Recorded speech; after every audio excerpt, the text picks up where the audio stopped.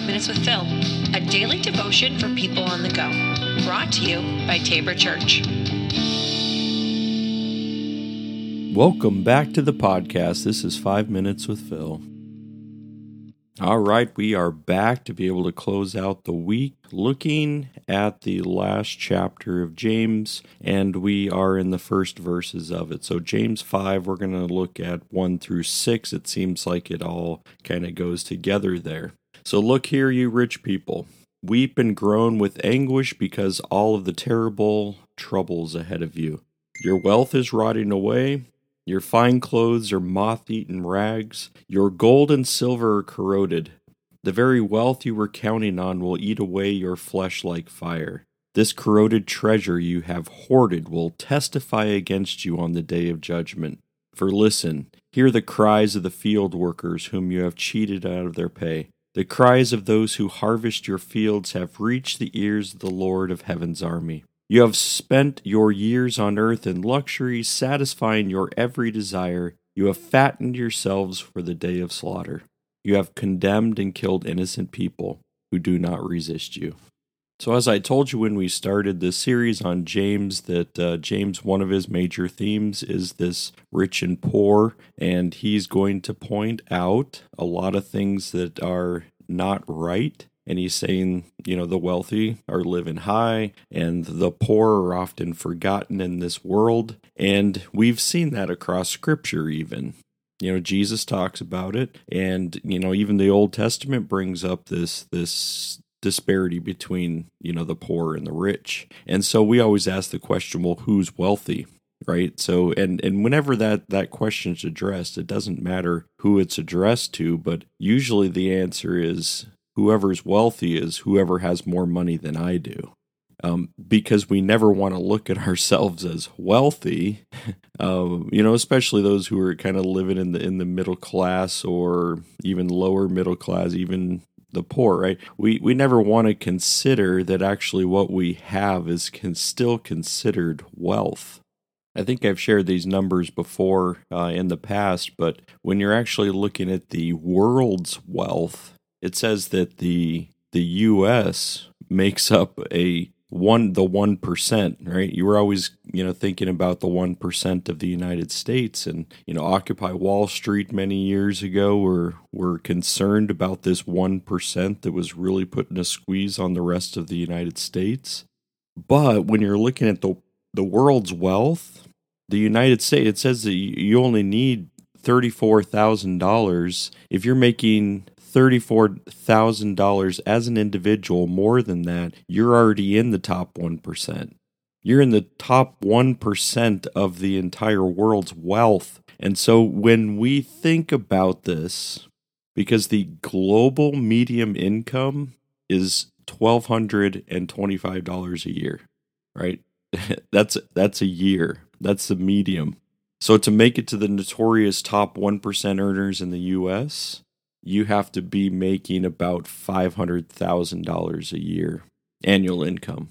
So when you're looking at the disparity, and it's so often very easy for us because we are living in one of the wealthiest nations in the whole world, to be able to think about why we don't have as much as we think we need. And we're trying to be able to, go paycheck to paycheck. We're worrying about paying our bills. We're worried about making sure that we have enough. And it's really easy if we're in that spot to be able to say, yeah, of course, anybody who has more than me is wealthy. And they're probably trying to be able to hoard it for themselves.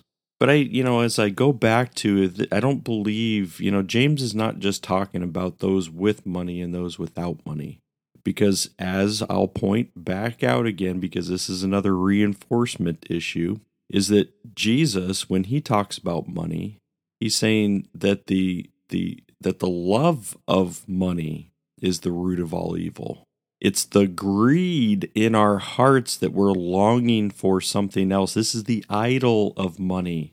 And if money owns our hearts, if it owns our place and security in our lives, then there's something wrong. It doesn't matter how much money you have. If you're trying to cling to money as the support and the security of your life, then both Jesus and James are on the same page, and it's going to lead to a life of destruction. Because there are people with money that have a good view of the world. And they have a good view of being able to say, you know what, I'm going to put this money to use. And I have seen, and I can testify to, the works of people out there that it doesn't just mean if you've got money, you're automatically, going to be cast into the lake of fire. That's ridiculous.